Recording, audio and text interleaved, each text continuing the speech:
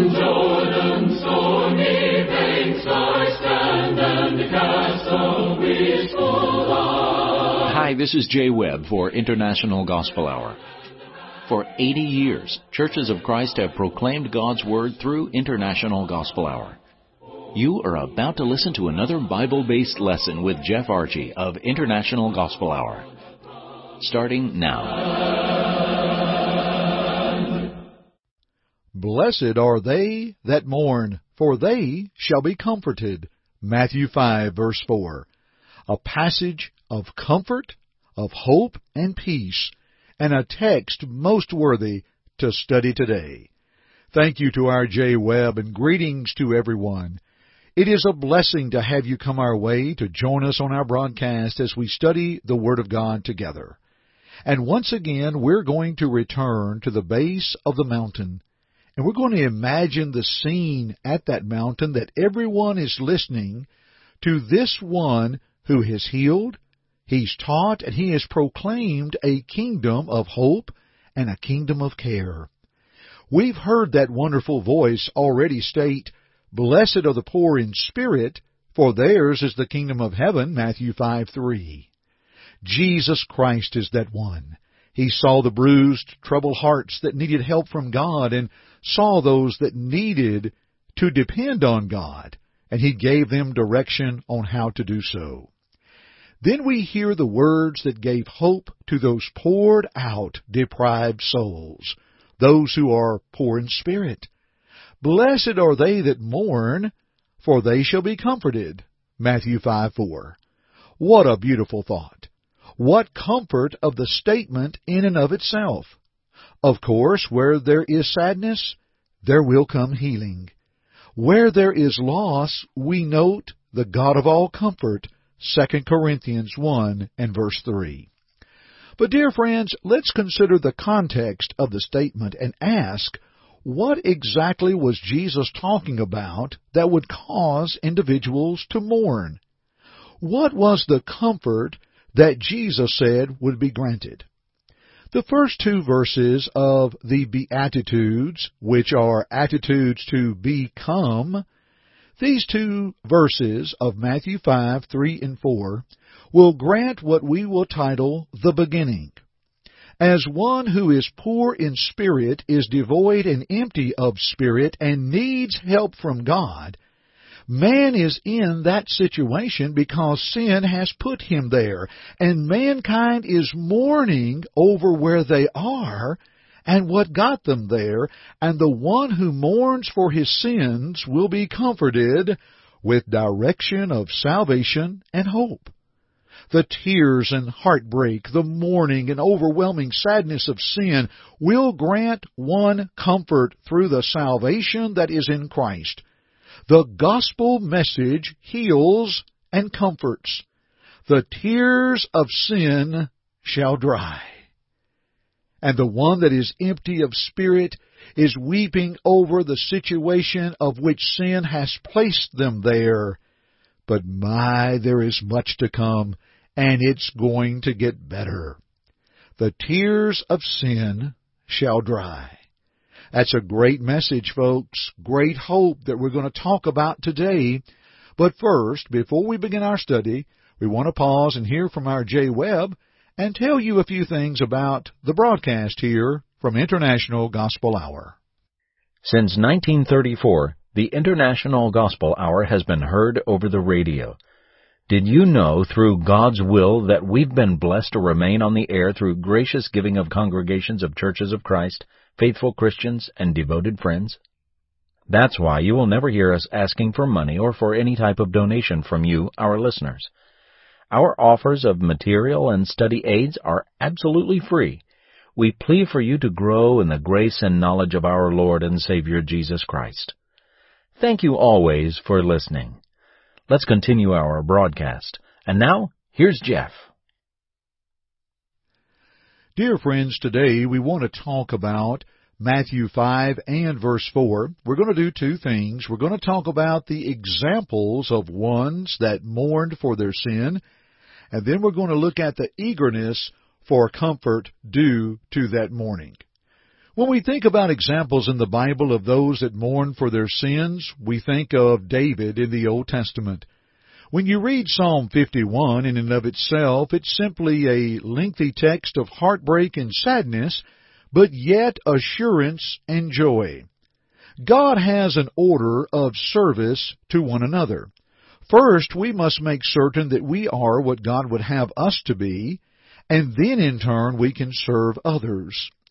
And we must get the heart right before the worship can be offered unto God. David's heartbreak psalm in Psalm 51 does give clear direction of how we can improve our lives the same way that David improved his. We go to Jesus Christ in Matthew 23, verses 34 through 39. Now think about how He mourned for the sin of others. Especially in verse 37 when He said, "O Jerusalem, Jerusalem, the one who kills the prophets and stones those who are sent to her. How often I wanted to gather your children together, as a hen gathers her chicks under her wings, but you were not willing." The Hebrew writer speaks of Jesus with the tears that He would shed. Jesus looked upon Jerusalem and His great concern, and all He could do was mourn. Saul of Tarsus in Acts chapter 9, the first 16 verses, tells of how the Lord appeared to him on the road to Damascus. Yet how Saul suffered with blindness. Saul hurt so much he did not eat nor drink. Do you know how he feels? Friends, I've been there, to where hurt has affected so much that it altered my eating habits. You know, dear friends, the Scriptures clearly show those who mourned because of sin. Where is the hope? We understand there is hope. The Psalm of David in Psalm 51 gives assurance and joy. We know how the story ends with Saul of Tarsus, who became the Apostle Paul, and Jesus Christ died for the sins of Jerusalem and the whole world and is on the right hand of the Father. But yet when we mourn for sin, we must seek out the comfort that is there. Let's look at some text of eagerness for comfort. When we hurt, we want to get better. In Isaiah 61, verses 1 and 2, "The Spirit of the Lord God is upon me, because the Lord has anointed me to preach good tidings to the poor.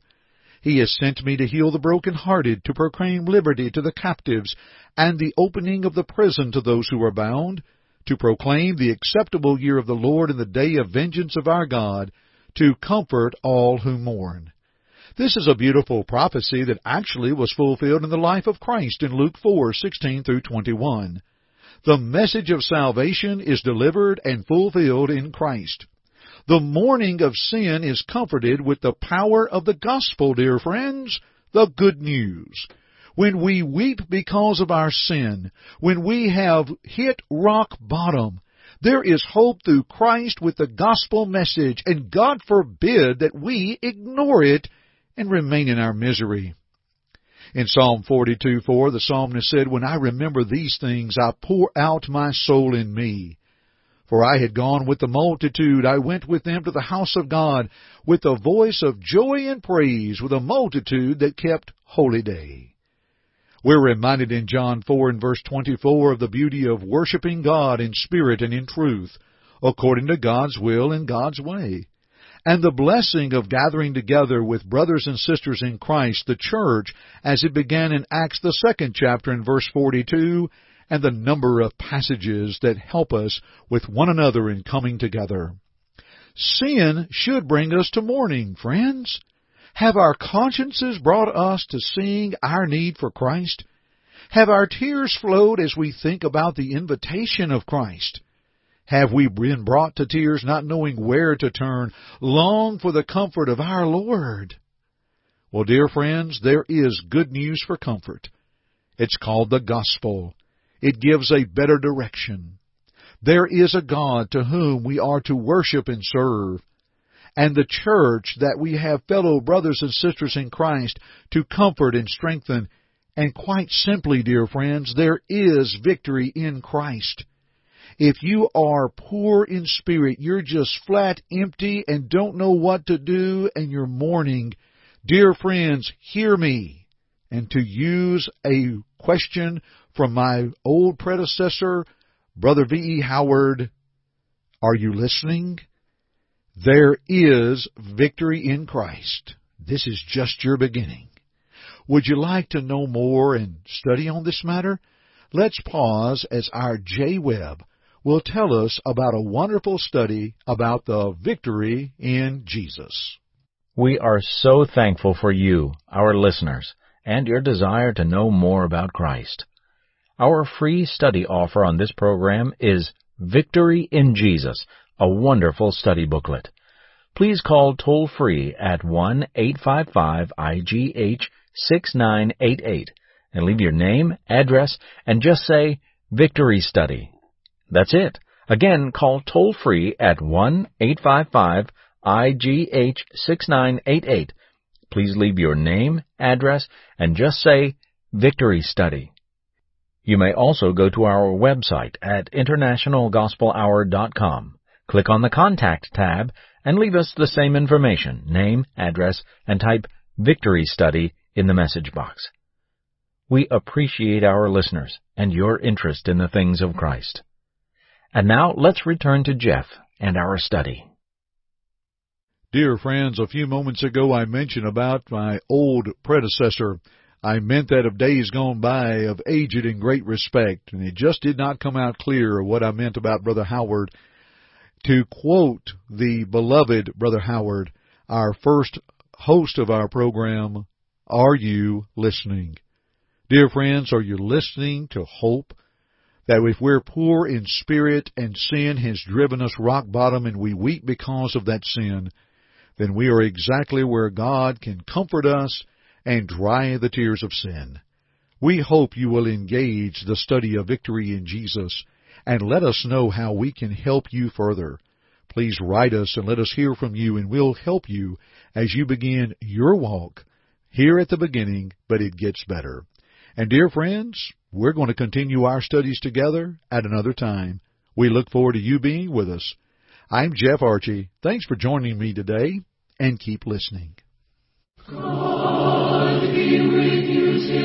Thank you for listening to our broadcast today. We hope first that it glorified God, but second, we hope that it edified you. Listen to it again if you need to, or to other lessons in this series by going to the Media tab at our site, internationalgospelhour.com.